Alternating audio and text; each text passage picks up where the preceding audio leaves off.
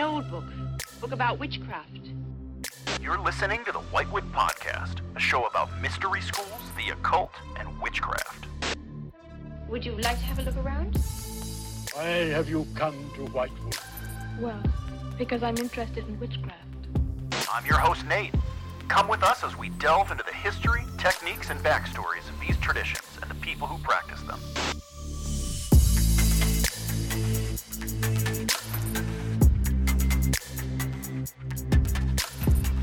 All right, welcome back to the Whitewood Podcast. I'm your host, Nate Driscoll, and this week we are going to kind of pick up where we left off last week. So, last week we talked about lucid dreaming. We talked about some of the history of just dreaming itself, some of the scientific studies that have been published on dreaming and lucid dreaming. We talked about the different stages and patterns that your brain undergoes, the different phases of sleep as you enter one stage after the next stage, some of the length of time that you spend in those. We also talked about a couple of different hallucinatory states that exist within your sleep, both your hypnagogic and your dream state, your actual REM cycle. So we talked about quite a bit. And for more information on that, I strongly suggest that if you're interested in dreaming, you're interested in lucid dreaming, this episode is going to be more about techniques and some of my personal experiences with dreaming. However, if you're going to attempt to do this yourself, I strongly suggest taking a step back, going back to that other episode, and learning more about kind of how the dream cycle functions, what the scientific breakdown is like, and some of that history, because it is going to act as a very important set of tools to assist in what we're going to definitely make an easier process with a lot of this technique. We'll definitely have like a roadmap, but it is a complicated process. And so understanding this cycle from that pragmatic standpoint is going to be really useful for anybody who attempts to actually lucid dream. So let's see, to kind of pick up where we left off, we were starting to get at the point where we had already defined what lucid dreaming is.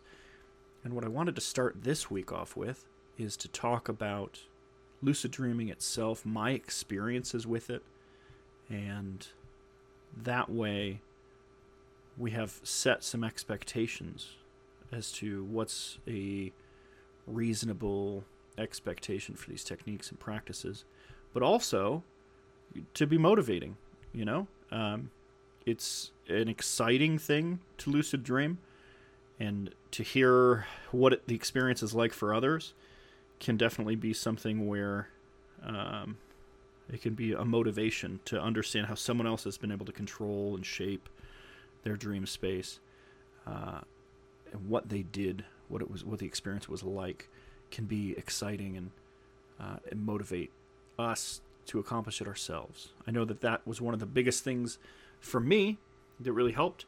I remember probably where I first started to take lucid dreaming seriously, as opposed to it just be something that had happened once or twice, or maybe I tried for a weekend or whatever, but to really like actually dive into it and be like, no, I'm going to the bookstore, I'm buying every book they have on lucid dreaming, I'm reading every single one of them cover to cover, I'm going to go spend hours running around YouTube looking for techniques and all these websites and stuff, trying to find out exactly how to do it, and I'm doing this every single day until I figure this out. Before I had that kind of like really taking it serious moment, what had happened was I was working with someone who I still consider to be one of my very close friends, and basically we were coworkers at the time. We had definitely hit it off and had a lot of fun talking about video games or different current events, and had a lot of fun joking around the office. But this particular day, we were just kind of talking to each other on the way out of the office. And I think not being in a professional setting is a great way to kind of open up about other stuff that maybe you wouldn't feel as comfortable talking about in a professional setting. And so it was kind of funny, as we exited the building, we started talking about some of the more, spiritual side of life and some of the things that we were interested in and some of our experiences. And while we were having that conversation, and I would rank this conversation on probably one of the top 10 conversations I've ever had in my life, where just for hours we sat in the parking lot not wanting to, we both had our own cars, we could have just drove home at any point, but I feel like neither one of us was really pressed for time, and neither one of us really wanted to leave the conversation, and so we just sat there in the parking lot long after many of our other coworkers had left. Like I said, several hours had passed, and we were just enjoying it, And the topic of conversation made its way to, some of the kinds of topics that we talk about here on the show. One of them being lucid dreaming, and another being like astral projection and those kinds of things, our interest in those. And so while we were talking about this, my friend had shared his personal experiences with lucid dreaming, and we just had a lot of fun talking about it and opening up with someone. And it turns out that I had many times seen my friend do what's called a reality check, and we're going to talk about a reality check in a minute, how one of those techniques to get you out and out. I had seen my friend do this in the office and just kind of thought it was some of their weird, silly quirkiness that made them the wonderful person that they are. And so I had never really thought about it. He had been doing this around me, and it had never really occurred to me that it was anything out of the ordinary. It turned out that, this person was actively trying to lucid dream, and that really reinvigorated my interest in lucid dreaming. I wanted to dive back into it. And me and my friend in that parking lot that day kind of made a pact that we were going to, really dive in and try to take lucid dreaming seriously. And I did. I went to the store, I bought every book that I could find on lucid dreaming. I went online and found, somebody's like top 4 list or something like that, and bought all those books. And I think he had grabbed some books himself, and we kind of like traded books a little bit as we read one. Hey, check this one out. What do you think of that? And really, started to be a little more serious with it. And what I found was that it wasn't just me and him that were interested. After a while, we started to become a little bit more comfortable talking about this in the office and finding the language to talk about in the office in a way that wasn't, sometimes spirituality and religion can be offensive to those who are very set in their ways, very much in one spiritual rut, because the idea of something existing outside of it challenges their safety that they're feeling inside that rut. And so a lot of times I will be in an office setting and avoid spiritual concepts entirely, not because I don't think they're wonderful and positive, but because I don't really want to invite any kind of drama into my life where I might hurt someone else's feelings or make them feel uncomfortable in the workplace. And so eventually me and my friend found the right language to use to be communicating about this in a way that was a little bit more on the pragmatic side, a little bit less on the spiritual side. And we had immediately found, once we started to talk to each other, hey, how did you dreaming last night? Checking in with each other. That's really helpful to have someone else to go through this with. Really just bouncing ideas back and forth and experiences back and forth and what's working, what's not working. And what we found was just about everybody on our team was also interested in it. They all thought it was fascinating. And many of them didn't want to try it themselves, but they always wanted to hear our experiences. So even if it wasn't something that they were personally interested in, they were constantly asking, like, hey, what happened last night? Did it happen last night? What did you dream last night? Oh, that's really cool. Talk about that. What did that make you feel like? And so we found very quickly that we were not the only people that were interested in that. Now, this experience also opened up another thing in my life. Because while we were talking about all of these kinds of concepts and things, we found that we were both interested and passionate about it.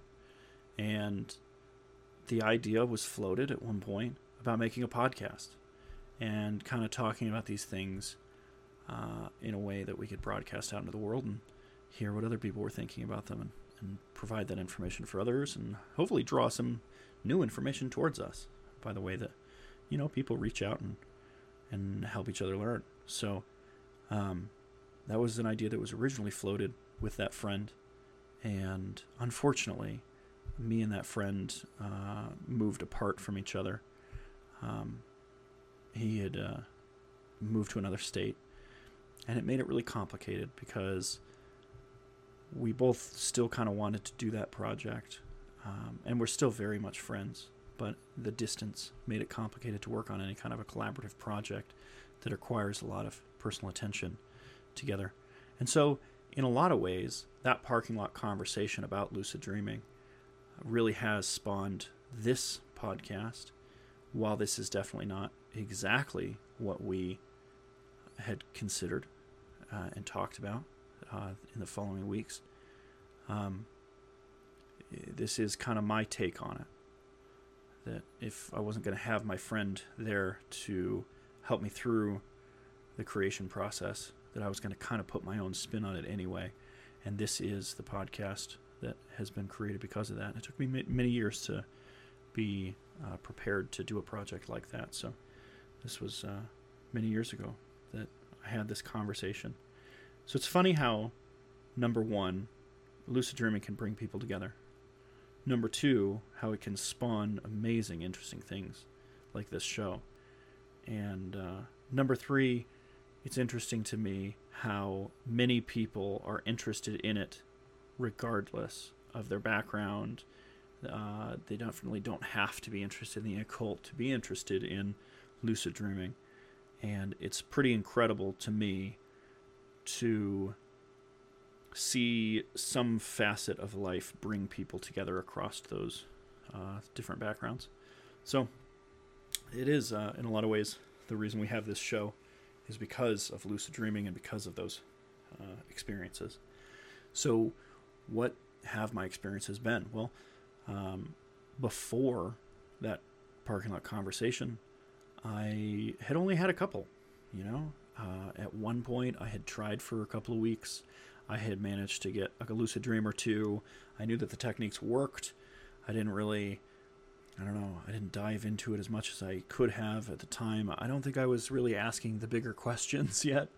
I was kind of younger, and it was one of those things where it hadn't yet become a focal point, but it was just like I knew that there was a door there. I just didn't know how open the door was to me, if that makes sense. Then I had a couple of just lucid dreaming experiences more naturally, accidentally. Totally can happen. A lot of people have this happen where they're not attempting to lucid dream, and just one night as a freak accident, they recognize that they're dreaming, they lucid dream for a little bit, and then they wake up and they're like, wow, that was pretty fucking weird. I didn't know that was a thing. So, it's one of those things where I had just enough experiences with it that I could have a conversation with it and find myself inspired by my friend. My friend was in the same boat.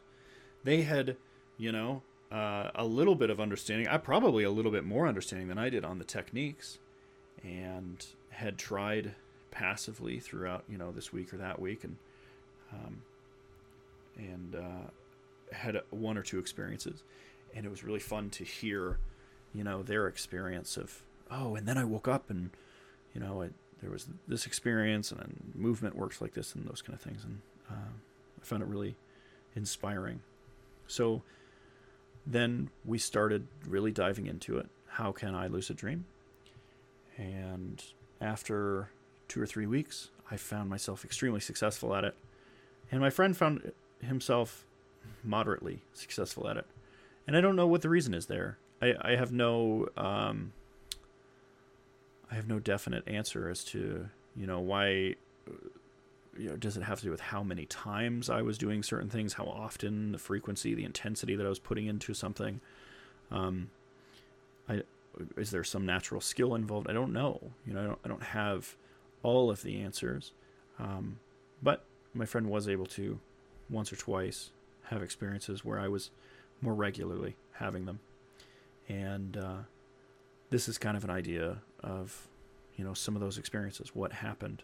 So it took about 2 weeks, week and a half, 2 weeks of doing what we're going to call step one to really start to remember my dreams vividly, long form, to not just remember a couple of seconds at a time, but, long narratives, and bring the memory of that back into my waking life. So about a week and a half, 2 weeks. Some people it's a little bit more like 3. And then step 2 is really where it's a lot of work. And I feel like this is where a lot of people drop out. But doing what are called reality checks, checking with dream signs, and there's even some more abstruse methods to really assure a lucid dream. So then, after a couple of weeks of that, so I'd say probably about a month in of these practices daily in order to have something happen, I had what I would consider definitely not my first purposeful lucid dream, because as I said, I had some when I was younger, but my first purposeful lucid dream once I had started to take it seriously. It was an interesting experience. I remember bits and pieces of the beginning, because that's kind of the nature of dreams. Sometimes they are a little bit more tangible than others. And I remember I was having a dream that had to do with like a hospital, and we weren't at a hospital. We were kind of like in a building that was kind of not a building, if that makes sense. A lot of times when we talk about dreams, we're going to say things that are impossible. Just try to think of them in the abstract sense of, for example, if I was inside and outside at the same time, it kind of means that I was in, a building that might have had 2.5 walls and maybe, 1.5 openings. And if you looked towards the left side of the room, it was like you were indoors. And if you looked to the right side of the room, maybe it wasn't. And maybe that barrier between the two is kind of blurry, and it's hard to distinguish whether you are inside or outside. So it was one of those kind of situations. And there was some talk of the hospital. As I remember, there was some kind of a road that had gone over a hill, and there was some situation that was leading us to need to go into a hospital. And what I ended up doing was just kind of walking in the hallway, which had then become the hospital. And so we were in just these large corporate hallways, and there was a main hallway, and we broke off into a side hallway. It was just behind a door. We opened the door and broke off into a side hallway, and I was with a friend, and my friend was really just kind of cocky and arrogant and having fun and really happy, and it was really, a wonderful friend. And we were having fun, and we were walking past this aquarium. And we've talked a little bit on the other episode about how ideas can become kind of fluid and blend into each other. Well, the idea of the aquarium that we were walking past and the idea of the hallway that we were walking in started to blend with each other. And so we walked past the aquarium and then found ourselves walking through the aquarium, if that makes sense. So there were fish that were swimming around us and above us, and there was kind of no separation between the aquarium and the hallway. And I remember my friend, who is kind of arrogant and cocky, had seen a pufferfish and was like, oh man, what we should do is we should cook up a pufferfish like sushi style, like I see on TV. It's supposed to be really, really good. But I knew it was, it was dangerous to eat pufferfish. And they said, oh, but I'm sure it'll be fine. I've always got this. Everything I try, I do great at. It'll be fine. And I thought to myself, well, I suppose if you're going to try pufferfish, the place to do it is within a hospital. That would make sense. And so me and my friend grabbed the pufferfish and turned back around and started walking back towards that main hallway, opened the door, and the hallway kind of broke off. So there was a door that we were coming through. There was the hallway leading perpendicular to that. And then on the far side of the hallway was another door and a continuation of a hallway, right? Kind of like a T or like a crossroads. We were crossing that main hallway. And I got to the doorway that was the second door, and I stopped, and I did what was called a reality check, where I checked to see if I was dreaming, and I tried to push my hand through the door frame. And in a moment, we'll talk about some of those techniques, but in this case, just know that it was a technique that I had been practicing, and sure enough, my hand went through the door frame, and my first thought was, well, first, just before I had tried it, I said to my friend, I said, hey, I'm doing these reality check things. I know that I'm awake. It's fine, but I'm just going to do it because it's a thing I'm doing. And he's like, yeah, that's fine. And then I went and I pushed my hand through the doorway, and it went right through because my hand was not physical and the doorway was not physical. And I stopped, and my friend disappeared, and I stared at my hand, which was now up to my elbow in this door. And I realized it's happening right now. I'm dreaming. This isn't my waking reality. And that's when I woke up. And I was all the way into top lucidity in this moment. And when you get into top lucidity, sometimes it can be a little intensive experience where you're like we talked about different stages of lucidity.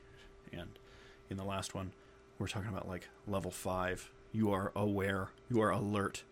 There is no question in your mind who you are and what is happening right now. And I was very aware that I was in a dream, which can be a little scary sometimes because, first off, the first time that you have this happen, you're going to wake up. You're going to get excited. You're going to be like, oh my God, I'm doing it. And you're going to wake up. And you're going to, there's nothing to stop that first one, I don't think. But this time, I took a deep breath. I said, okay, I'm in this hallway. Observe the hallway. Make sure I don't let go of the hallway. It's not about closing my eyes and ignoring. That's a great way to wake up. But I'm going to take a deep breath, and I remember the whole reality kind of wiggled a little bit as I did this because there was the shock, the emotional upset of, oh my God, I'm dreaming. And then there was the need for a deep breath, relaxation, and everything kind of settled. The reality settled back down a little bit. And I started to observe this corner, this room. So I was standing at this doorway, and I knew that the dream was originally going straight through this doorway, but I was in this main hallway, and I have no idea where it goes. And I'm kind of curious, and so I decided, let's just explore. This is one of our first serious lucid dreaming experiences. I'm going to do nothing but explore. And so I knew that one direction down the hallway was the house that I had just come from when we decided to come to the hospital. I knew that the door that I was just standing at led towards whatever kitchen that my friend was going to cook up fish. My friend was mysteriously missing. Just as soon as I realized I was dreaming, my friend disappeared. And then I knew that the other doorway led to the aquarium. So there was one direction I didn't know. There was just down the main hallway. And so I started walking down the main hallway, and all of a sudden it turned to the left, it turned to the right. It's interesting. I can visualize this very clearly as if it happened to me physically. And that's something that you'll find with practice. That definitely happens. So I turned to the right, and I found myself, there was maybe 10 more feet, and then the path turned harshly to the left again. So it was a 90 degree and then a 90 degree. And I found myself in a large lobby. It was a hospital lobby, and there were doctors and nurses and patients and individuals that are visiting. And it was very busy. There was a lot going on. There was a lot of people. And I remember thinking to myself, one way that I could experiment here is by having some conversations with my subconscious. And this would be an interesting thing to do. And there was a doctor that was walking past, and he was having a conversation with someone. And I wanted to talk directly to my subconscious. I wasn't sure what that would look like. So I stopped him. He was going about his business in the dream as the character that he was. And I stopped him. And I remembered reading about how some characters are lucid when you're lucid, and some characters are not lucid when you're lucid. And there's kind of a variable there, just like there's a variable with you and how lucid you are. And you're never really sure when you stop a random dream character how they're going to feel and what they're going to be like. And I stopped him and I said, hey, who are you? And he goes, I'm a doctor. Kind of, like almost standoffishly, like, duh, look at how I'm dressed, kind of a thing. And I said, yeah, okay, but who are you really? Kind of trying to hint at him to see if he was lucid. And he looked a little uncomfortable. And he looked at me and he said, I don't understand what you mean. And I said, do you know what's happening right now? And he's like, I'm trying to tend to my patients. And I said, no, do you really know what's happening right now? And he started to get very nervous, as if he was worried that some third party was going to notice. Maybe he did have a little bit more information, but he wasn't going to risk his own safety in order to give me that information. And slowly, his face became bulbous and green and kind of almost liquidy, where it would ripple, and the shape that he was definitely started to shift, and he looked worried, and he started looking over his shoulder. And over his shoulder, I saw a man in a trench coat and sunglasses stand up and start walking towards us with purpose. And it was at that moment that I realized my subconscious was trying to resist, that it didn't want me to be awake, and it was going to stop me from destroying this dream. And violently, if it needed to. And this is a thing that can happen. Until you become friends with your subconscious, it might not like that you're there. It might consider it a threat. Now, it can't really do anything. It can't hurt you, right? Worst case scenario, it kills you in the dream. You wake up and, oh no, the whole thing was a dream anyway. Nothing's going to happen. I've tested this. I've taken this to the extreme, and nothing happens when it attempts to hurt you. If you're alert enough, if you're lucid enough, you can even let it try to hurt you, stay dreaming, and just go, look, I'm invincible. You can't touch me. That's definitely an option, but it does take a little bit more focus than I had developed at the time. And so as I saw my subconscious was resisting, it was clear that it was walking towards me to resist my tampering. And and it was in this character, this man in a trench coat with sunglasses, almost like a secret agent. Almost think like the Matrix and like Agent Smith. It was almost one of those moments where like I was in the dream that is it was like the Matrix that is your dream world, and then Agent Smith was like, ah, shit, there he is, gotta go get him, kind of thing. So I turned around to my left because. When I first walked in the room, one thing that's really interesting about this particular dream is that the stationary room stayed pretty consistent. It's very strange for that to happen. But so I came in from that main hallway after one turn to the right and one turn to the left. I came in the main hallway. And let's call that south. There's doors to the north. There's chairs to the east. And I had turned to face east in order to have a conversation with this doctor. So I turn to my left, just to the main doors, and I walk out the main doors, and they open for me, and it's a nice sunny parking lot. And it's a parking lot that I've been to before. It's not just any parking lot. There's a specific shopping center not far from where I grew up that had a specific parking lot that was laid out in a certain way and run down in certain spots and not run down in others, and it was a significant distance from the road. There's a specific, distance from the road. And when you get to the main road is like a main road. And I remember immediately recognizing this place because I was awake enough. I kind of saw how my brain was taking shortcuts to create this experience by just pulling something from memory and kind of placing it there. And I saw myself enter this parking lot. I knew that I was being chased, but I knew that they were limited to kind of the physics of the dream. And I remembered my friend who we had that parking lot conversation. I remembered something that he had told me about his experience with a dream included like thinking, oh, I can do that anime fast run on water thing and just whoosh, super speed. And that he had that happen, that he had like tried to run with super speed and had successfully run with super speed. And I thought, You know what really helped me get away right now? Super speed. And so I did. I took one step forward and I just ran as fast as I could. And I cleared that entire parking lot in like 2 seconds.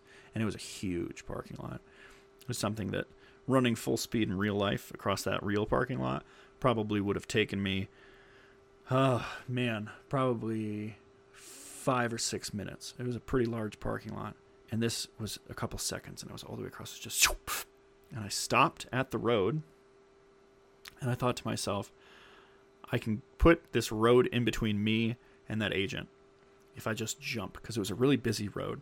There's like cars going back and forth and traffic, right? And so I jumped with the intention of super speed running and then super jumping all the way over this road. And I did what a lot of people do when attempting to navigate. I focused too much on the obstacle I was attempting to jump over. And I fell into, I landed where I was paying attention to, which was the street.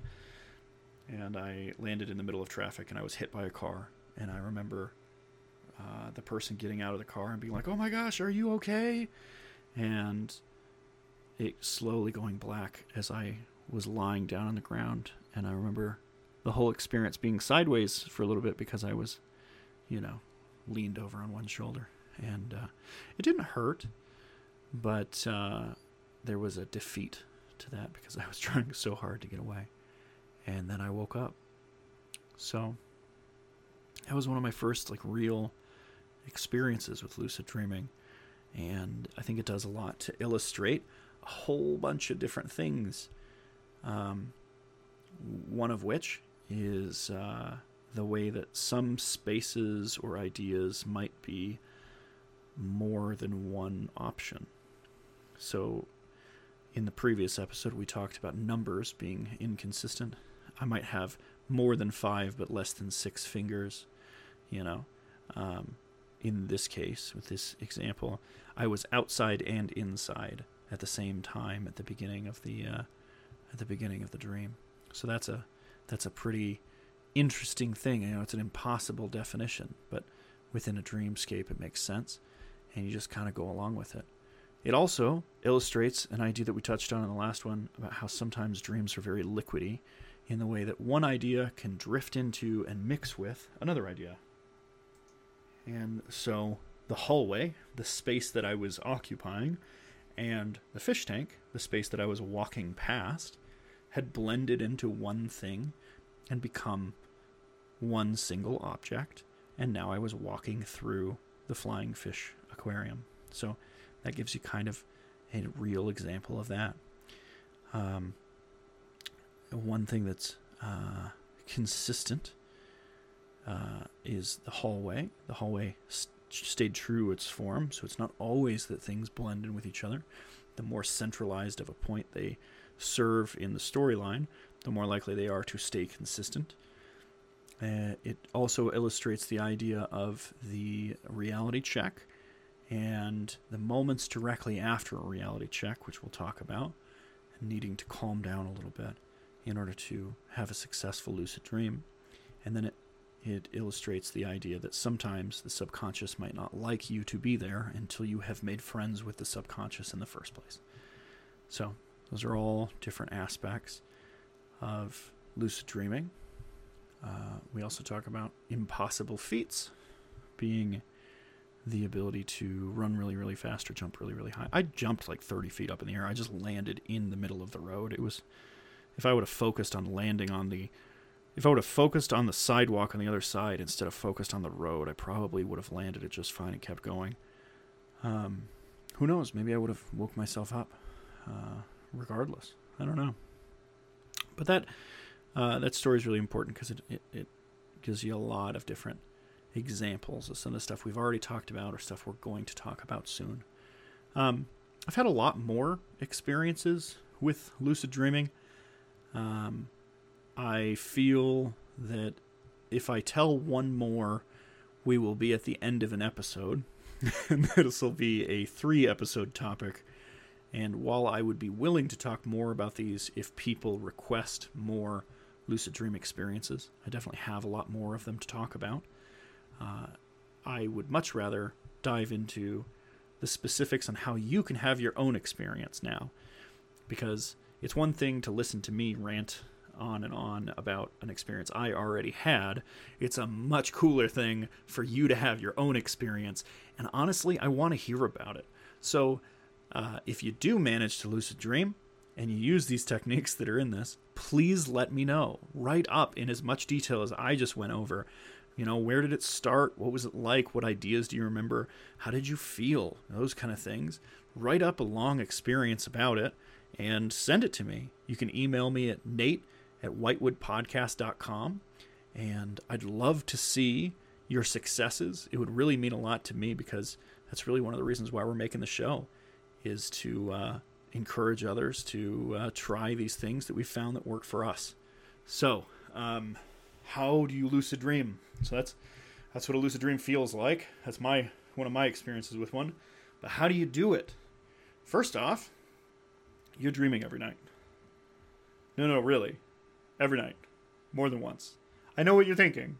I'm not dreaming more than once. I barely ever dream. I might dream once a month. No. Really. There are a very, very small part of the population which has some form of disability or injury which would stop them from being able to dream. It is a very rare thing. I would bet strong money that you are not one of those individuals. However, most people don't remember their dreams.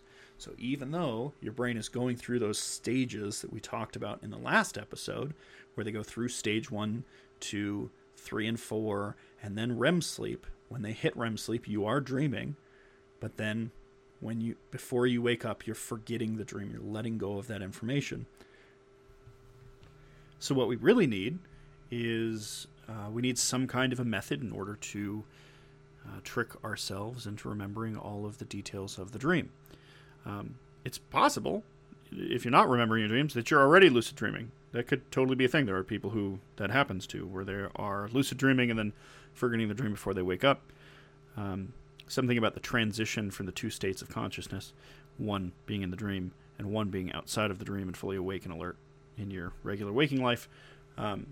It can be kind of difficult to take the information from one to the other sometimes. But regardless, you are dreaming every single night. So, what do you do to remember the dream? The very first thing you need to do is accept that you're dreaming, and I think that a lot of people struggle there. Once you've accepted that you're dreaming, the next thing is you need to set an intention before you go to bed that you are going to remember your dreams. A lot of times, this is not going to work, and that's okay. There are more steps to this. Many times, this is enough for some people to at least remember a couple of seconds, is just setting an intention before you go to bed, just kind of telling yourself, okay, I'm going to sleep, I'm going to dream, I'm going to wake up remembering some of that dream. So that makes a pretty big difference. Understanding that you're probably not going to remember your first two dreams, because as you go through those 3 full cycles, going through stage 1, stage 2, stage 3, 4, and then back to REM, every time you pass through that deep sleep stage, your mind is getting wiped. You're losing your memory of everything that's transpired so far. So twice throughout the night, and sometimes 3 times throughout the night, depending on how physically exhausted you are having a dream removed from your memory. So you got a couple options. Number one, let's say you actually wanted to get all of those different dreams. It's a very intrusive thing to your lifestyle. To do this, I probably wouldn't suggest it. But if you wanted to, just for the sake of experimentation, you can figure out when your REM cycles are going to be and then wake up before you re-enter deep sleep, write down the dream, then go back to sleep. That's one method. And once you've written it down, you've established that memory in your forefront of your mind, and you can now recall it a lot more clearly. That can help quite a bit. Helps to establish it and anchor it into something coherent, and then you won't lose it. So that's one thing that you can do. Another thing, and this is probably the fundamental practice on the entire concept of lucid dreaming, and is just to keep a dream journal. If you want to dream really, really hard, keep a dream journal. Every time that you wake up, you need to write down whatever you remember. When you first get started with this, there are going to be weeks and weeks where all you remember is like, I don't know, a color. I think the very first entry in my dream journal just says happy or something, or orange, one of the two. I think the second one says orange, the first one says happy. So the only thing that I could bring back was a sense of a feeling, and that's enough to start bridging the gap between the information in your dream and the information in your waking life. Until you kind of build that bridge, you're not going to remember your dreams. And this is actually a habit that goes away over time. This is going to be kind of one of the things where, sure, I can get you, if you follow all these steps and you do this and you take it very seriously, I can get you lucid dreaming in a month. But if you stop doing it, it'll only take, a couple of weeks, and you'll revert back to not remembering your dreams and not really having very intense dreams. So, if nothing else, try to maintain a dream journal just all the time. Now, dream journals can also be valuable for other occult practices. If you're just trying to dig around your subconscious for, certain symbols, those kind of things, it can be a very powerful tool to just have a set of symbols and experiences that you went through. So, by no means is this only for lucid dreaming, but I would say it's a cornerstone to lucid dreaming, is to keep a dream journal. Now, what I like to do is I like to have different ideas in my dream journal. First, before I go to bed, I write the date and the time that I went to bed, like as a header. And then when I wake up, the very next thing that I write, so I just have a header that's already been written for me, I'll just write what time I woke up. It can really help when you're trying to figure out your healthy natural sleep cycle to have some time frames put out there. When I first started this process, I was not getting enough sleep at night, and I was making it through my day, so I didn't really consider it to be a serious problem, but I was very low energy, and I was grumpy, and I was just couldn't figure out what was wrong with me. And at the end of the day, I was just staying up too late, not getting enough sleep. And once I made that change in my life, even though I stopped actively lucid dreaming after a while because I wasn't putting as much effort into it, I still kept up the habit of healthy sleep habits because they had impacted my life in a positive way. I felt more energy and happiness and throughout the day. So what you want to do is you want to put a piece of paper, or a notebook, put like a notebook. It doesn't have to be anything special. I can understand why some people go out and spend $20 on some special journal that has a nice cover that's very, special to them. I can understand that. I can also understand being the person who's like, fuck it, I'm going to spend 20 cents at the store and get, some lined paper and it's going to be done. That's all I need. Both ways are valid. Doesn't really matter. Get your notebook, pen. I find that a pen is a little bit more valuable than a pencil, unless it's a mechanical pencil, because you don't always have time, once waking up, to sharpen and maintain the lead. You kind of have to go quick at first, so it helps to just use a pen. So, pen, paper, within arm's reach of waking up. Then, before I go to bed, I write the header, what day is it, and maybe anything else that I can think of. Like, for example, my first one included, this was before I got sober. Before I started to get sober, I would write down how much I had had to drink each night. At the time, alcohol was a pretty major factor in my life, and I was struggling with it. And to anybody who is also struggling with that, you're not alone. There's a lot of people out there that are willing to help. And I found a lot of love and support in the community of Alcoholics Anonymous. And it was very successful for me to get me into a place where I was in control. But by no means do I think that everyone needs that. Just those people who do consider it an option. It's valuable. But at the time, I was writing down how much I had to drink because I was drinking every night, but varying amounts. And I wanted to see how much that was a factor, because there is some data to suggest that alcohol suppresses the dreams to a certain extent, but that alcoholics build up a tolerance to this effect and are capable of dreaming and lucid dreaming in nights that they drink. I have found that very much to be the case. I know there are some other people, there's some comedians even, that have some podcasts that are out there that have said that the nights that they get blackout drunk, they themselves self-identify as alcoholics, and they say that the nights that they get blackout drunk are the nights that they lucid dream. So while for most people alcohol becomes a barrier, for some people it might not be as much of a barrier because of tolerances and those kind of things. So you write down any kind of important information. Maybe you're struggling with depression. You want to write down how you felt because you think that might become a factor for both interpreting the dream and also for how you do at lucid dreaming. Maybe you're trying to keep some data on what the weather is like, and maybe you're curious if you're going to have a little more success on certain temperatures or certain types of barometric pressure, those kind of things. So any details that you want to record, go in your header. The minimum, I would say, is date and time that you went to bed, and then when you wake up, the time that you woke up. And then maybe like a note next to it, how much sleep was that actually. So then I use a straight line across the page to denote that it's a different entry, so a different day, and I use a squiggly line to denote that it's a different dream. So if I remember 2 dreams in the night, I would write down the first one that I remember happening. Sometimes 2 happen at the same time. That is something that can happen. Your brain is a fascinating mechanism. I do have some in my dream journals where I wrote them side by side with a squiggly line down the center because I can't distinguish which one happened at which time, because as far as I can tell, they happened at the same time, but they were different narratives. That can happen. It gets real weird when you start recording this kind of stuff. But a squiggly line for this is a different dream, and a solid straight line for this is a different entry because it's a different night. That's kind of what I would do. And definitely suggest that as a practice. Your first couple entries are going to be dumb. They're going to be like 1 or 2 words. It's really important to just get some kind of a word in there. It doesn't matter what the word is. Anything.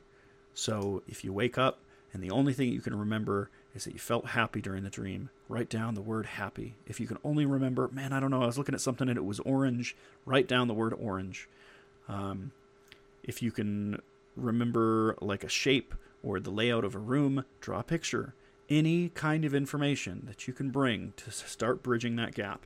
And slowly over time, you'll hit a point where you think this isn't working. And if you keep with it, it'll usually happen for most people at about like a week and a half to 2 weeks.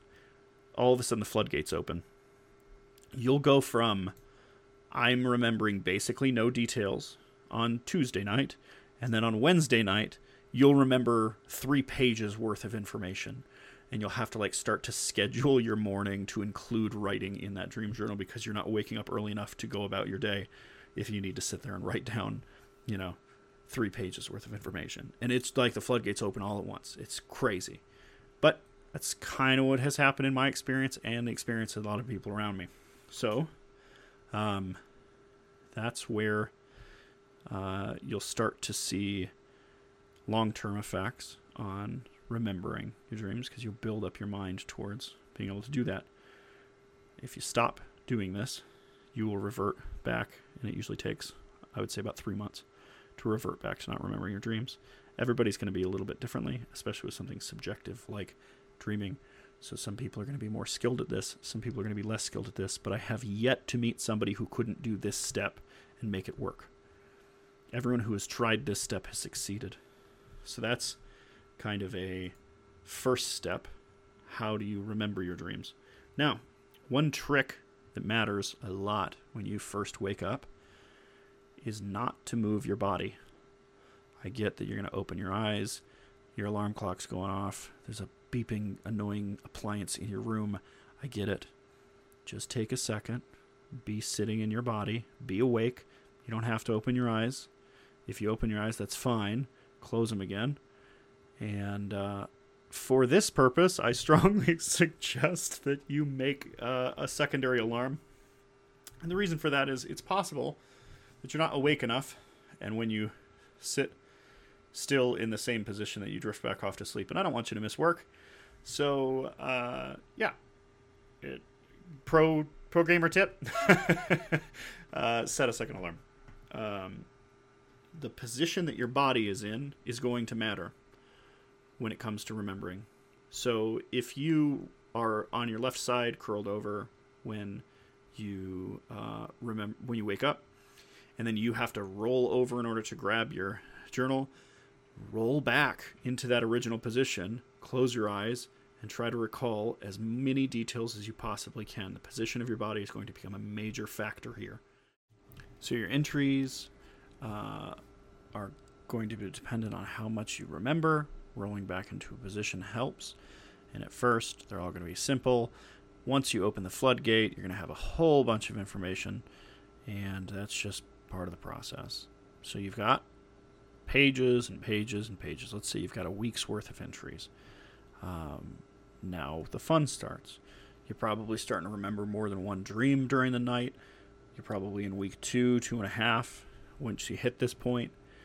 And what you can do is, now that we can recall our dreams, obviously, on the one hand, we can start doing dream interpretations. It's definitely something that very much down the occult side of things. You could use that for divinatory purposes, or just analyzation of the self, or just analyzation of symbols, those kind of things. But one of the things that we're going to want to do is find patterns in your dream. So you've saved up a week's worth of long-form dreams. Sit down with a pen and find as many similarities across different nights as possible. Now, because things will kind of drift into each other like dream liquid, it's very, very possible that in one night you have a certain theme come up many, many times as your brain kind of floats around that idea. But when you start having similar concepts across different dreams in the night, because you've already gone through stage 4 sleep and you've already forgotten, you had that wipe, that reset happen, that is notable. And I dreamed something last night and I dreamed something tonight. Now, it doesn't necessarily mean that it has to be like a reoccurring dream. It doesn't have to be anything like that. It can just be a reoccurring theme, something that you run into a lot. For example, I had a friend, I was helping her to learn how to lucid dream, and for her, members of her family was a really big one. So constantly, throughout her dream, her dad would be there, her brother would be there, her sister would be there. Some of these were fictional representations of a brother or a sister. They weren't like actual family members, but they took up the archetypal role that was a family member inside the dream. Sometimes it was like a real representation of their real brother, sister, father. Their mother wasn't showing up a lot. It was interesting. But that might be an example of a pattern. For me, I have a lot of times where I get stuck in my dreams searching for something that was just there. So like, I'm a very detail-oriented person. Let's say I set down something on the table and it's, a red book, and there's a whole bunch of other books on the table. And then I turn around and I come back and I'm like, where's the red book? Man, there's a whole bunch of books on this table. And I will sit there and sort through all these different books looking for this red book, never able to find it because dreams are kind of quantum in that weird way where maybe the red book no longer exists because my brain just filled in the tabletop with, random books. Maybe there's not a red book anymore. Maybe it's just a pile of books. The concept that is a pile of books. So, very often I find myself, because I'm a detail-oriented person, to be sifting through some detail looking for something that I just had a minute ago and it not being there. That might be something that is a recurring thing for you as well.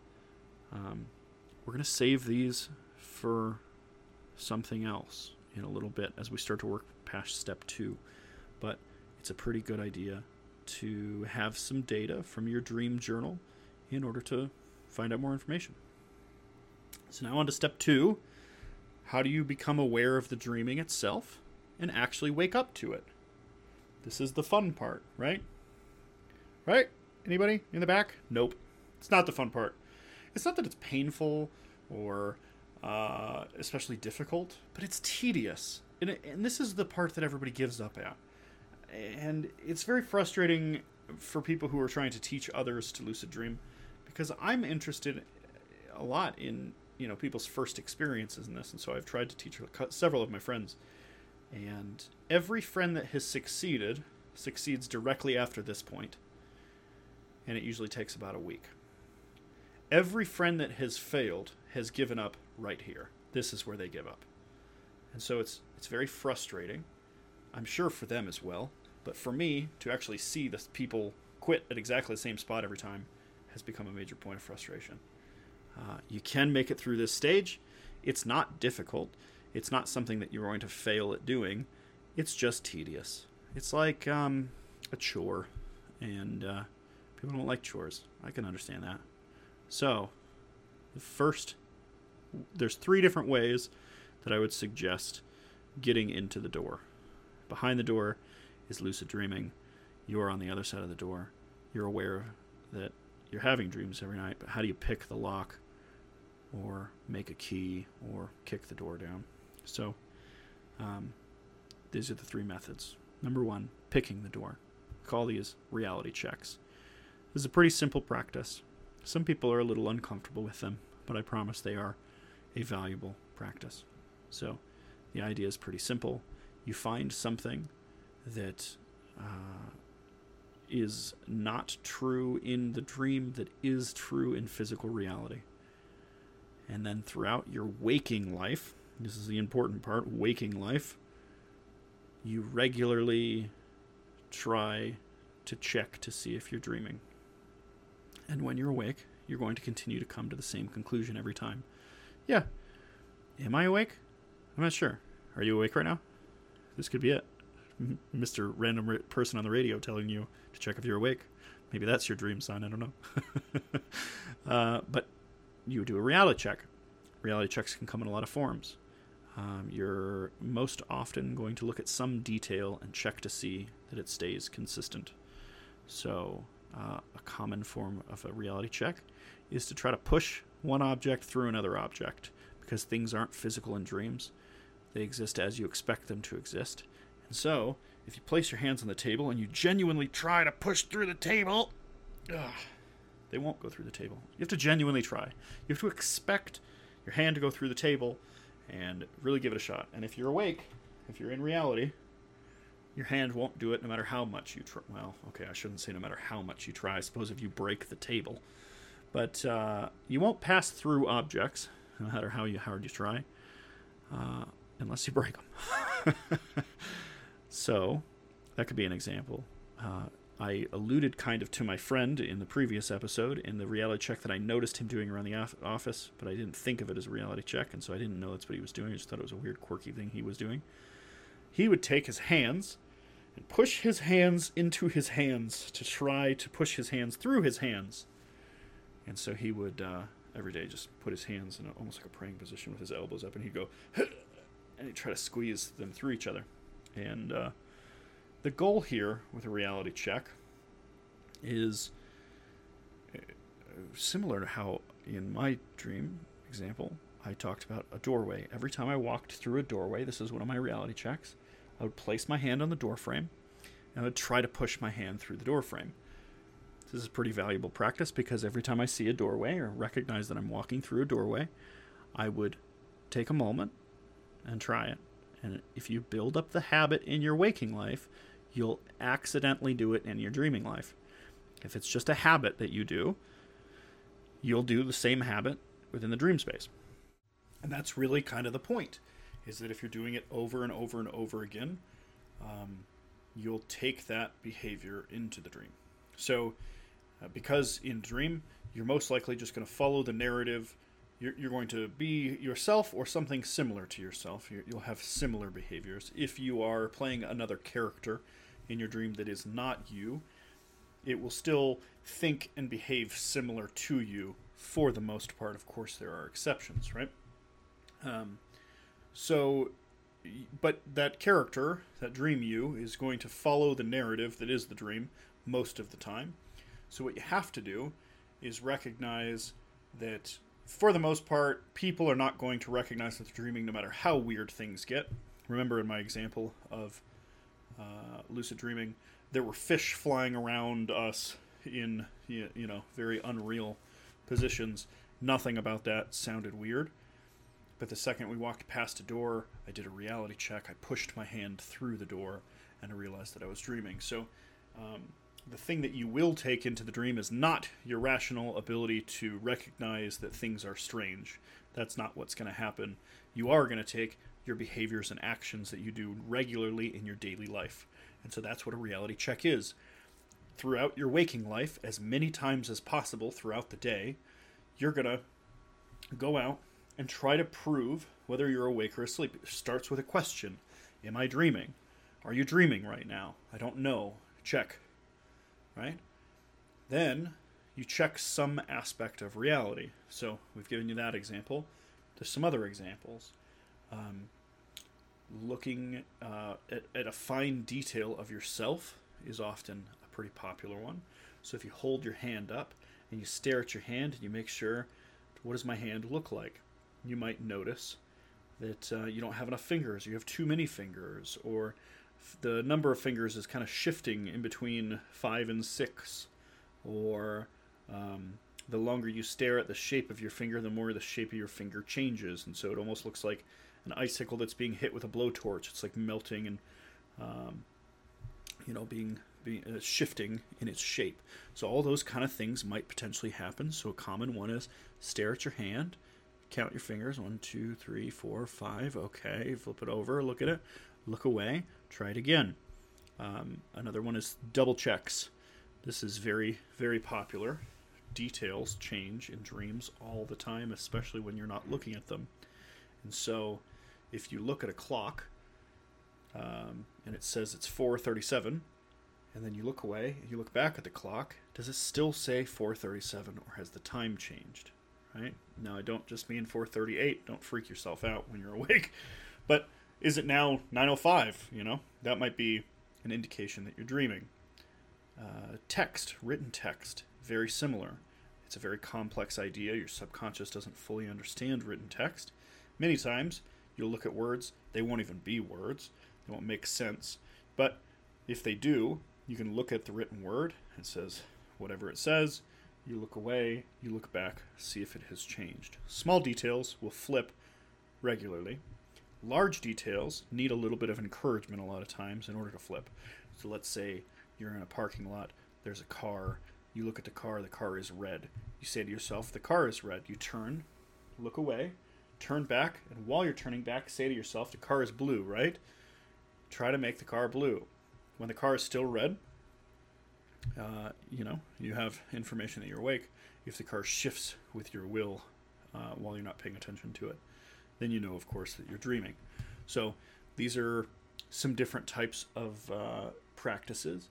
Solid objects is one that I use pretty regularly. I like doorways because you walk through a lot of doorways in your waking life, and because of that, there's a lot of doorways in your dreaming life. And so you can go to a doorway, put your hand on the door frame, and intend, and this is really important, don't intend to just hold your hand there. Really think to yourself, I'm going to push my hand through this, and just check to see how solid it is, right?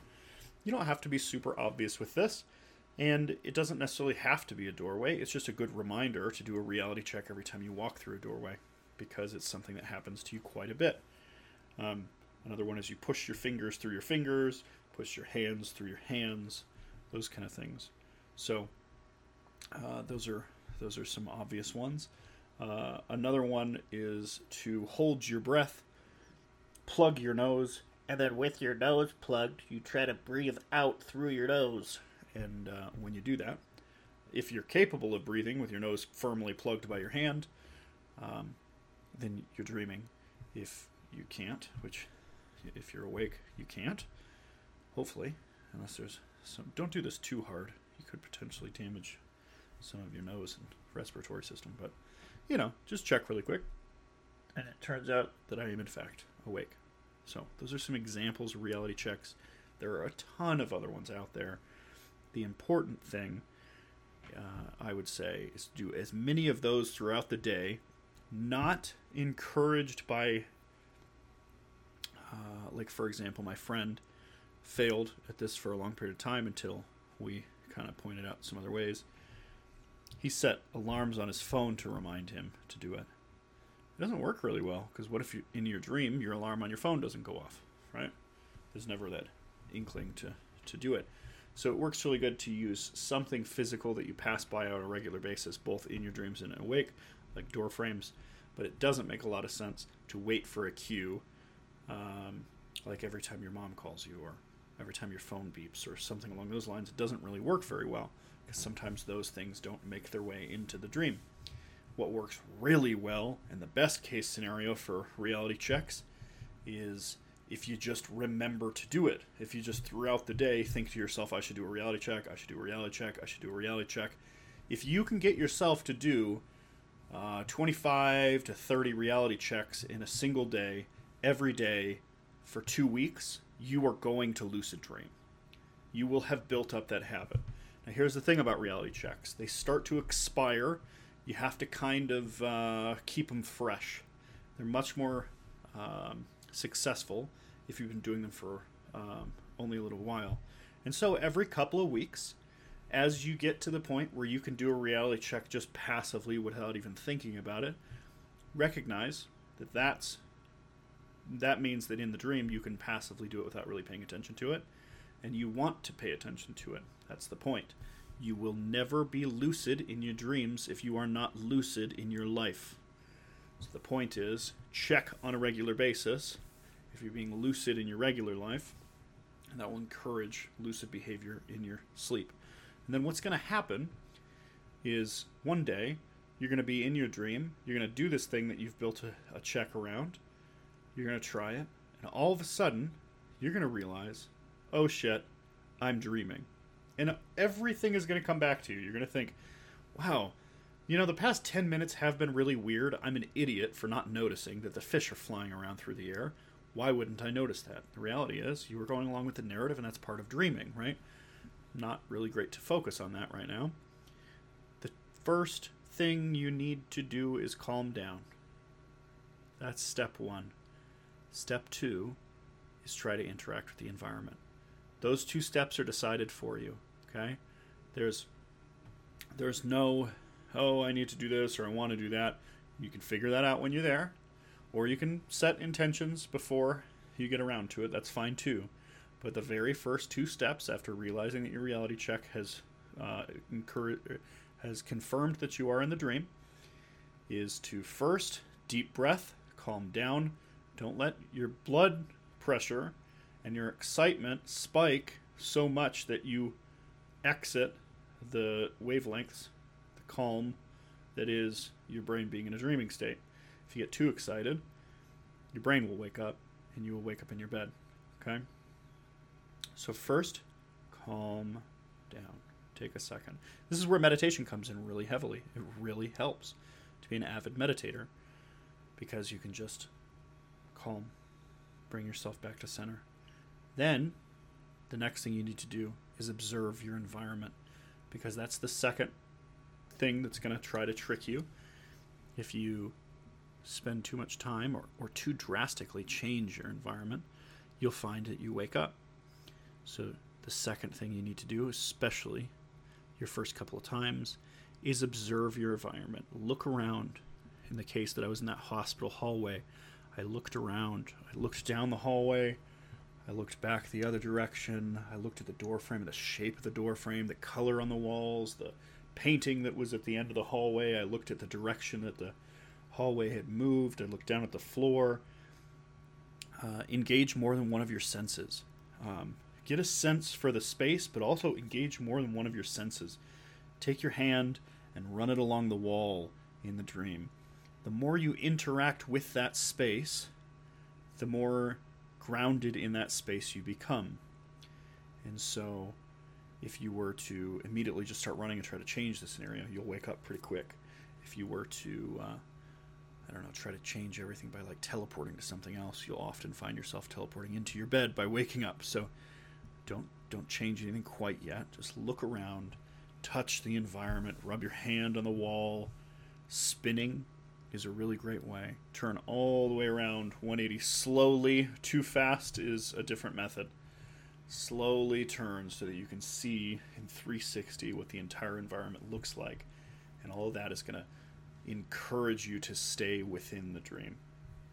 So that's how reality checks work. And if you want, you can go online and learn as much about reality checks as possible. Reality checks is probably the most consistent way for people to get the door unlocked. I always call it picking the door. You're picking the lock on the door. It's finesse, it's frequent practice, and the door is now unlocked. Congratulations.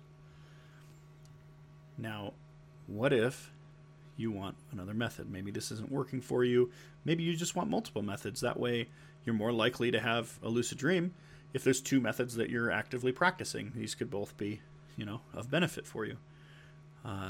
There was a whole bunch of data collected on your dreams when you started to create your dream journal. Now, the point of a dream journal is very much to remember and build a relationship with your dreams. However, as long as it's there, we might as well use it for everything it's got. So, the notebook, go through it, find the patterns that show up regularly in your dreams. For me, one of them was medical situations, hospitals, doctors, those kind of things, medicine, those kind of things seemed to pop up really frequently. And then there are some others like door frames, obviously, I started to utilize. I used them as a reality check more so than a dream sign, but that's a potential. One of my friends we talked about with family members, you'll find some kind of a pattern that exists in your dreams. We call those dream signs. So you take that dream sign and you use that as a moment of inspection to see if you're dreaming. So the idea is pretty simple. For example, I talked about how sometimes, frequently, really not sometimes, lots of the time, I find myself lost searching for something that I just set down, or searching back and forth through something as I get stuck in the details. That was one of my dream signs. I think it's partially just the way that dreams operate, but another time I was able to recognize that I was dreaming because I was having that moment. I went, hang on, a lot of times when this happens, I'm dreaming. Am I dreaming right now? And it turned out that I, in fact, was. So while the reality check is a great way to confirm that you're dreaming, the dream sign is a great way to recognize that it's time to do one of those kind of checks because, you found yourself in some kind of repeating pattern, some kind of repeating situation. So I strongly suggest the use of dream signs, which are just patterns that we find in our dreams. Now, that's what I like to call making a key to the door. It takes a little bit more effort, and you're kind of shaping your own method of getting in. It's not quite the finesse and practice that picking the door is. You're really just kind of going through and trying to figure out what shape the key mold is, make your own key, open the door, right? This last method is I like to refer to as blowing the door down or kicking the door down. This is disruptive to your life. It's loud. It's obtrusive. It's not something that I would really suggest everyone use all the time because it disrupts your sleep cycle. However, if you're really struggling to get in there and you think that you might benefit by just blowing the door down, having a couple lucid experiences that gives you an idea of what to shoot for, and then maybe after that you can go back to trying again with your reality checks and with your dream signs, there's always the explosive option that is the C4 method, the blow the door down. Make your own door. If you can't pick the lock and you can't make a key, make your own door. So this one goes back to utilizing those patterns that happen during your sleep cycle. So we talked about sleep cycles and going through stage 1 and stage 2 and stage 3 and 4 and then into REM sleep, right? Now you wipe your brain every time you get into deep sleep, and the longest REM happens at the end of the night, just before you wake up, right? So the most dreaming occurs during that last cycle. Also during that last cycle is the optional deep sleep. That deep sleep doesn't happen every single time. It happens most of the time, but it's not every time. And so what you can do is you can wake up, and you need to be awake long enough in order to have frontal lobe activity and be fully alert, and then you can go back to sleep. Now, the reason why I call it the explosive method is because it's very disruptive. It disrupts your sleep. If you live with a partner, it disrupts their sleep, and it's kind of a crapshoot if you can even get back to sleep after that. Some people can't, and so if you were to try to use this too many nights in a row, you might find yourself lacking sleep. I would always suggest getting the full amount of sleep, which is not always 8 hours. Some people need more. It's usually about 8 hours. Some people, very rarely, there's people with disabilities that only need like 4 or 5. Most people need somewhere in the range of 8. Some people are 7.5 hours. Some people are 9 hours. Some people are 9.5 hours. You got to figure out when you naturally wake up, figure out what that pattern is. But for the most part, it's going to be 8 hours, right? And with someone that's typical like that, you're going to go through stage 1, 2, 3, and 4, 1, 2, 3, and 4, 1, 2, skip 3 and 4, and go into REM again.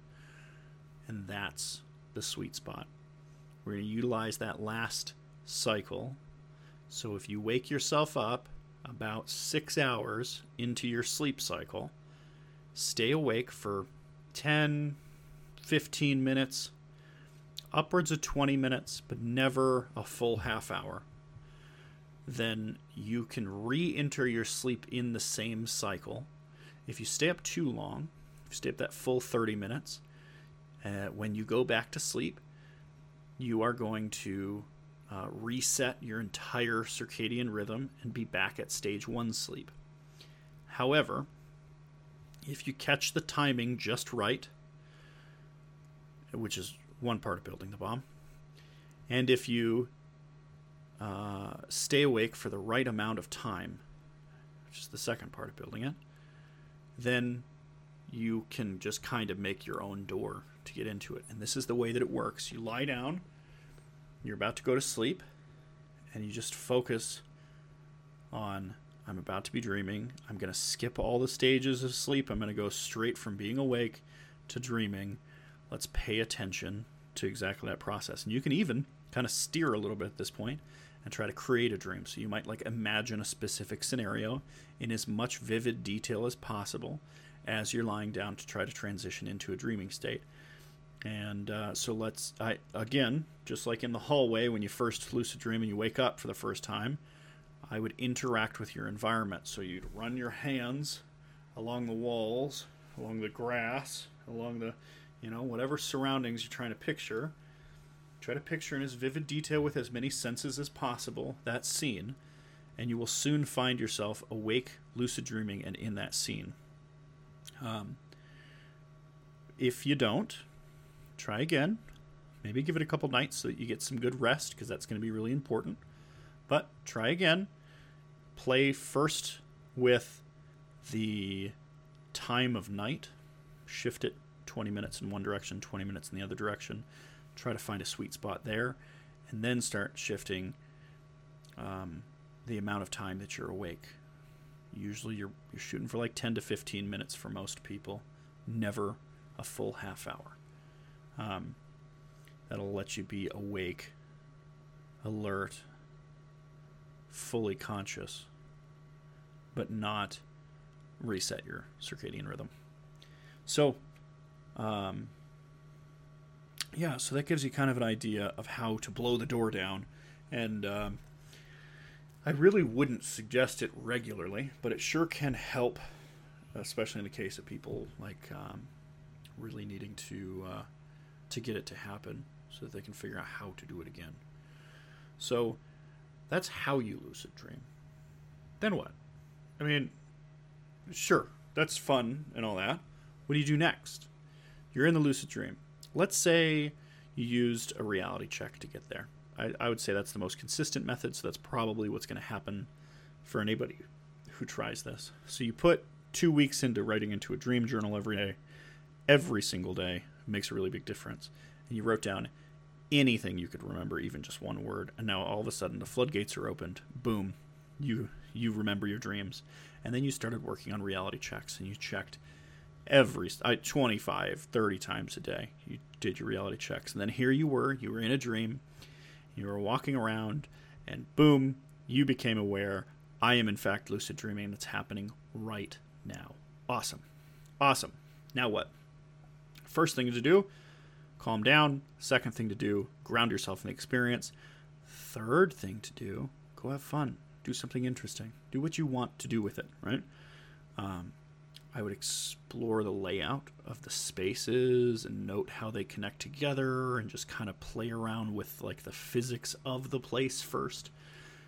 You're going to have this happen more than once, especially now that you've had it happen. You're going to probably put more effort into it. It's very exciting. And so don't feel like as soon as it happens for the first time, you're done, you're hosed, it's over. That's definitely not how it works, okay? You made it happen. Explore. Investigate the story. Try to figure out the surroundings, the motivations. These are all symbolic things to describe things that are happening in your waking life. And so you can get a lot of meaning out of exploring the scenario, how people are dressed, how they're walking. Is everyone in your dream in a panic? That might, give you some indications that maybe you need to find a little more me time and calm down a little bit. Those kind of things can really become a factor. Go communicate with individuals. Go talk to members of your dream. And remember, some of them are lucid too, and some of them are not. And some of them are hiding that they're not because they're worried about what happens when the subconscious figures out that they have fallen out of line. So, play around with that. Talk to people. Ask them, ask them what their motivations in life are. What are their struggles? What are the things, that are really helping or hurting them right now? And maybe in the process, you can find some symbolic answers for some of the things that you're coping with that you didn't realize were there. So you can communicate pretty directly with your subconscious, whether that dream entity knows or doesn't know what's going on. You can still kind of glean some important information out. You can ask direct questions and get very direct answers. We'll talk about doors and methods of doing that in just a second. And then, of course, indulge in some of the things that you want. Do you want to fly? Flying is difficult. You won't be interacting with a whole lot of things around you because when you really break down flying, you're just kind of floating. You're not touching things. There's not a lot to listen to. There's not a lot to, interact with. And so it's a pretty quick way to wake up. But I still think that everyone should have the experience. It's a lot of fun. And maybe give that a try once or twice. Indulge in some of the other things that you want. Maybe there's, some desire to experience, something fun, something interesting. It might be. There's not really rules in your dreams. You're not hurting anybody by doing whatever it is that you want. And so I don't think there's anything wrong with, experimenting with things like sex or maybe living out some kind of a fantasy through one of the narratives that in your waking life you would deem to be inappropriate, like, robbing a bank or, anything that you might come up with that might be fun but also taboo. Those things are totally okay in the dream space. You're in control. It's your own dimension of imagination. Have fun with it. So indulging in that space can be a lot of fun. I would also encourage people to seek out the spiritual. You can communicate on a deep spiritual level with parts of yourself and parts of other things if you so choose, and have a meaningful experience. And I think that usually what people do is they indulge first, and that's okay. It's part of who you are. And then they get bored with indulging. I know I definitely did. I was like, man, this is totally boring. And they learn that, there's something to be said about the meaningful and how much more drawn to that you really are. which can be a pretty profound thing to bring back into the waking life and act that way, try to seek that out, because that exists both in the dreams and in the real world. And so you can definitely have a relationship with that. So navigating and protecting yourself become the next factor. Okay, so you have all these goals, you're going to do that. How do you move around? How do you make that kind of stuff happen?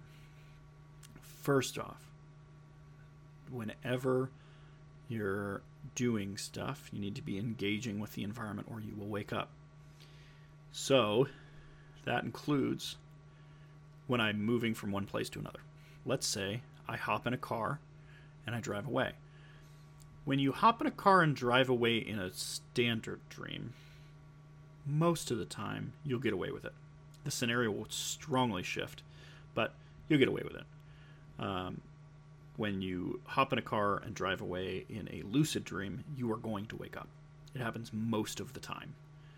And so I would avoid any method of movement from one place to another that doesn't involve you moving your body. Bicycle, probably fine. Car, probably not. There's not a whole lot of movement involved in that. And that's you not engaging with your environment, and thus the environment is disappearing and going away, and because your brain's a little more active, it makes the whole dream go away instead of just change. So, definitely not the best method. One that I really enjoy is doors. Doors work great because there's a physical barrier between you and whatever's on the other side of the door. And so you can't see or hear anything on the other side of the door. The other side of the door is a conceptual idea. It only exists in your mind.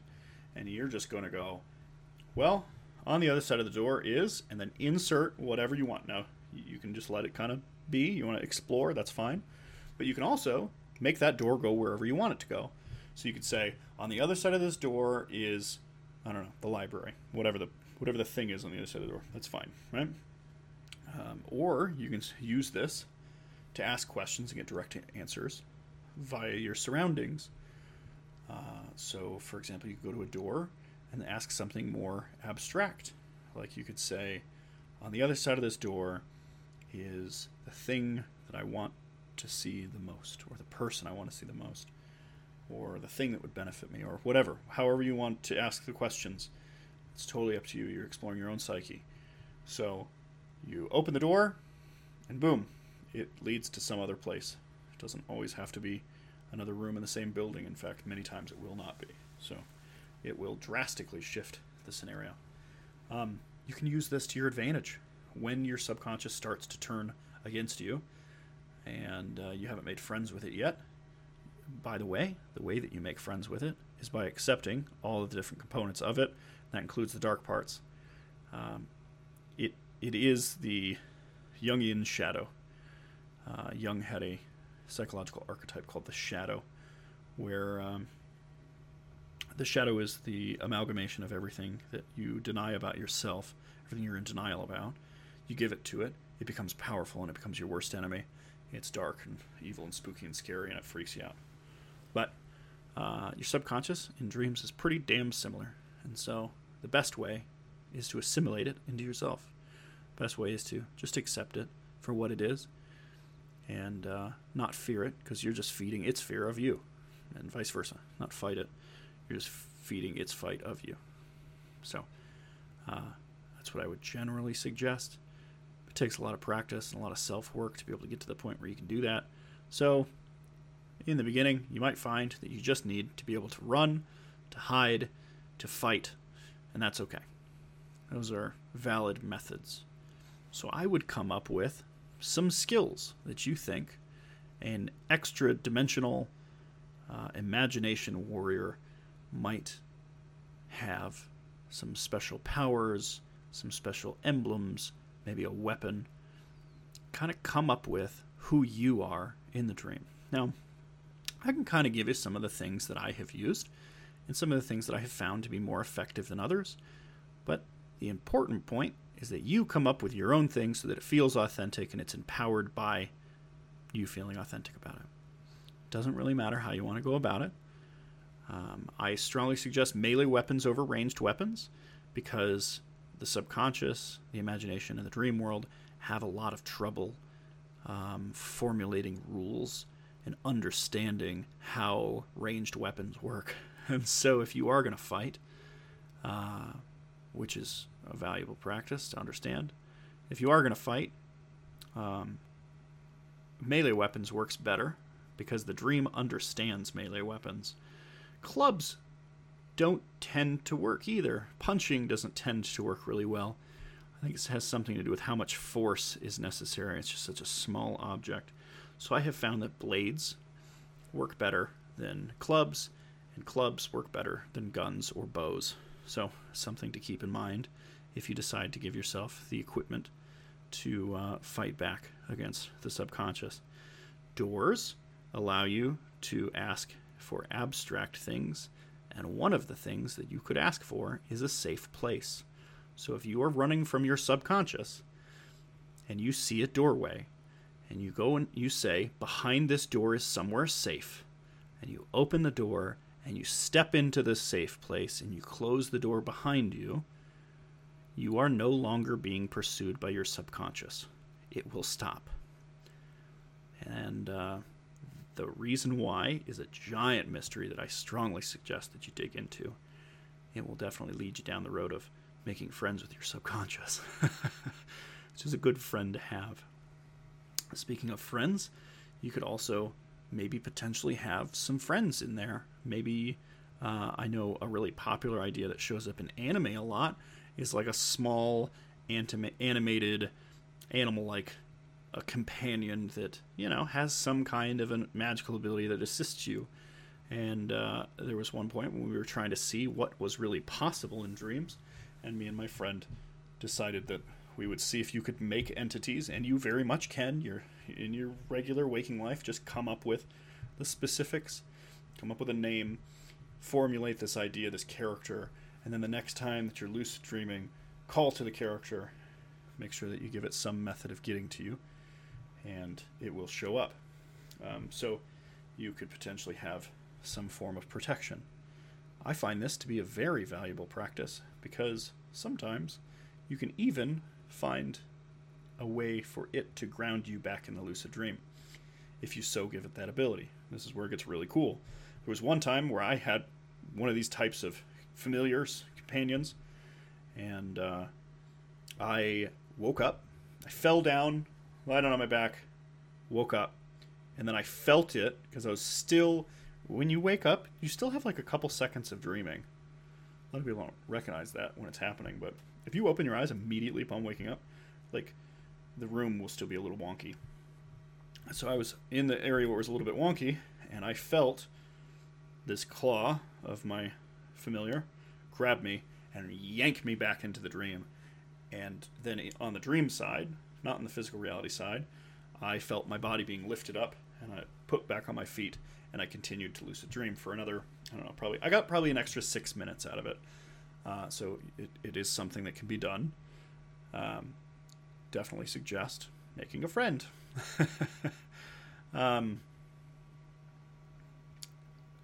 Locomotion through turning around into something is valuable, but you have to spin fast. So if you spin slow, you can ground yourself in the scenario. It really helps if you're starting to lose it, right? If you spin quick, just whoop, turn around. You can set an intention that whatever's behind you is this other direction. Even though you just came from there, you're not staring at it right now, so it's a little more fluid. And you can just be like, whoop, turn around and be somewhere else. So that's an option. You don't necessarily always have to find a door. I find doors are really reliable. I really like them, but you don't always need them. So, dangers. What do you do about dangers? Well, that's up to you. I personally went exploring in a lot of those places and found excitement and fulfillment in the fact that they were kind of spooky and scary and took a little bit of willpower to get into.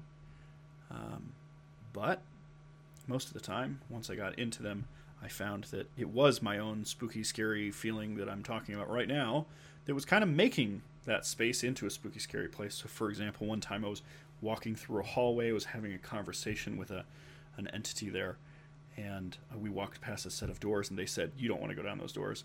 And I was like, "The fuck I don't. I'm going down these doors." And I opened the doors, and it was this dark, evil hallway, like from a horror movie. And there was like a flickering light at the end, and it was like an old hospital with all these broken tiles. Like, imagine like an abandoned mental hospital. And I started walking down, and I started to see like blood on the walls, and there was like, you know, like just everything spooky and scary. And really, it's my own feeling of, you know, how I feel that's informing what my imagination is going to fill into this space. And the more that I experiment with these kind of things, the more I started to feel comfortable with all the parts of myself. But anytime that you find yourself in a dreaming situation, remember that you're not actually in danger. You're not physically in danger. So even if the bad guys get you and they stab you and they punch you and they hurt you and they shoot you and whatever, and you die, right? You get hit by a car, doesn't matter. What happens after you die in a dream? Either the dream shifts drastically and you find yourself in a new place, or you wake up. And more often than not, when you're lucid dreaming, your brain is already active enough that it's waiting for a reason to wake up. So real danger doesn't exist. There's nothing that can hurt you there. And you might recognize that while you're in the dream. Maybe as your subconscious decides that it's going to fight back, and it walks up and it stabs you in the chest with a knife, you look down at the knife and laugh because your subconscious can't fucking hurt you, and it's adorable that it tried. So that might be, you know, part of what starts that conversation that allows you to become friends with your subconscious and not have so much of that danger aspect there. But remember, the danger is fun. Sometimes that resisting is part of the adventure, and that's okay too. So really just go down there, do whatever it is that you're going to do, and feel empowered in doing that. Hopefully that gives you some tools and tricks and ideas. You remember that you're not limited to the means that you have in physical reality. So in the dream, all cars start with the idea of a car instead of a key. So you can go in there and just be like, oh, here's a car. I start the car. And there's not going to be a situation where it's like, well, you don't have a key. How are you going to start the car? Well, I just started. Oh, that's weird. It started. Cool. Same thing applies to everything. There are other impossibilities that you're going to find where, like one time I was in a conflict situation, resisting against danger, and I found a store that had a knife that was in a plastic package, and I reached through the plastic package, pulled out the knife in order to cut open the plastic package so that I could pull the knife out. So things don't necessarily have to make a lot of logical sense. Sometimes you're going to find that the solution is the same thing as the problem. So that being said, some of your abilities in the dream that you find yourself using: super speed works great. Flying can be more complicated, not because you can't fly, but because you start to wake up. Teleportation doesn't work very well because you let go of the entire dream space that's around you. However, spinning, you're only letting go of half of it. That works pretty well. Doors works really great. You can also throw fire and lightning, and you got wizard abilities or super strength or those kind of things. Those are all components to what makes up you in your dream. Your own imagination is the only limitation. So I encourage you to remember your own power in that place. It's only limited to your own imagination, which you utilize in that moment. You can obliterate the entire dream. Remember, when you do that, you will wake up. But you are kind of God in that space where you're capable of anything. And just some of those things are too destructive to the environment and will wake you up. But you got a lot of options. Do whatever you want. And I really hope that it offers you an opportunity to explore some deep facets of the mind, the soul, spirituality, and indulgence that you would not have access to otherwise. I really hope that that you find something of meaning there. no matter what that meaning might be.